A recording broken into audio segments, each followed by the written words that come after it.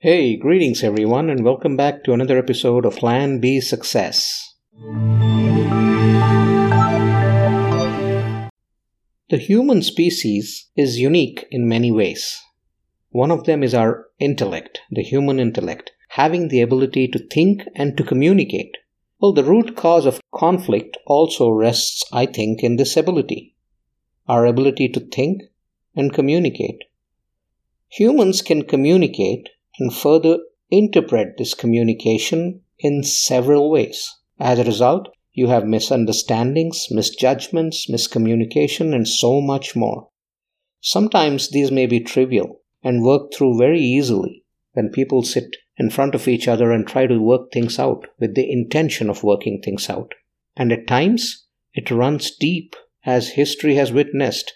There are things that have led to countries going to war with each other.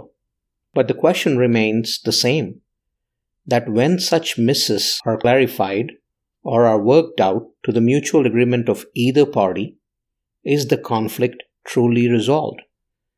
When two parties are in conflict and there are arrangements made to make sure they talk, they negotiate and try to resolve it, and let's say they go through the process of resolving it, is a conflict truly resolved after that exercise? That's the question.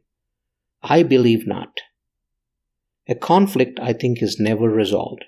It's just delayed or postponed or alleviated in the present circumstances and is likely to flare up in the same context or perhaps under another guise at a later point in time. Take any issue, for instance. When two countries are at war, as we spoke about, the relationship between those two countries is tenacious. It has its highs and lows, but there's never true resolution resulting in an uncompromised and unquestionable camaraderie. There is always that little speck of mistrust somewhere lurking. For that matter, WikiLeaks has shown that it is true of the relationship of any two countries. But again, these same countries have come together in absolute unity, and it was beautiful to see these countries coming together in unity when they are against a common enemy, like the current situation we are in. We've seen that, and that's beautiful to see countries unite for things that they believe in and show solidarity for. Well, this is despite the differences that the countries have amongst themselves. And at that point in time such as now, these differences are put on a back burner. Humans by nature are very ambitious, and this ambition, I think, adds fuel to the fire. The same ambition is the cause of advancements in the world, making the world a better place for, again, us humans, in some ways good and in some ways not so good.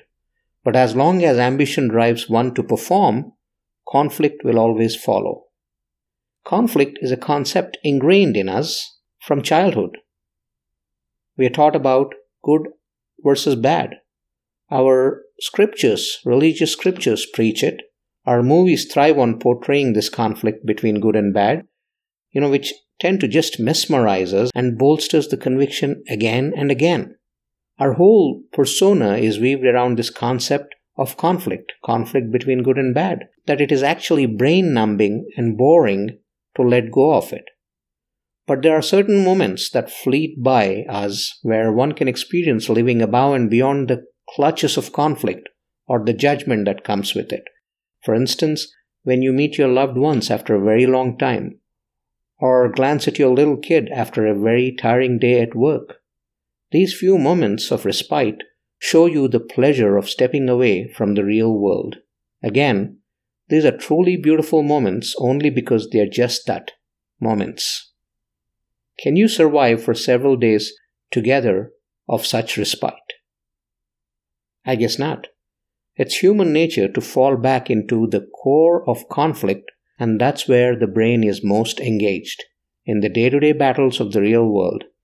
So as long as there are opposite poles, conflict thrives.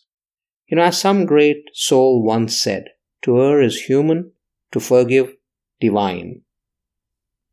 Hey, I hope you liked that episode.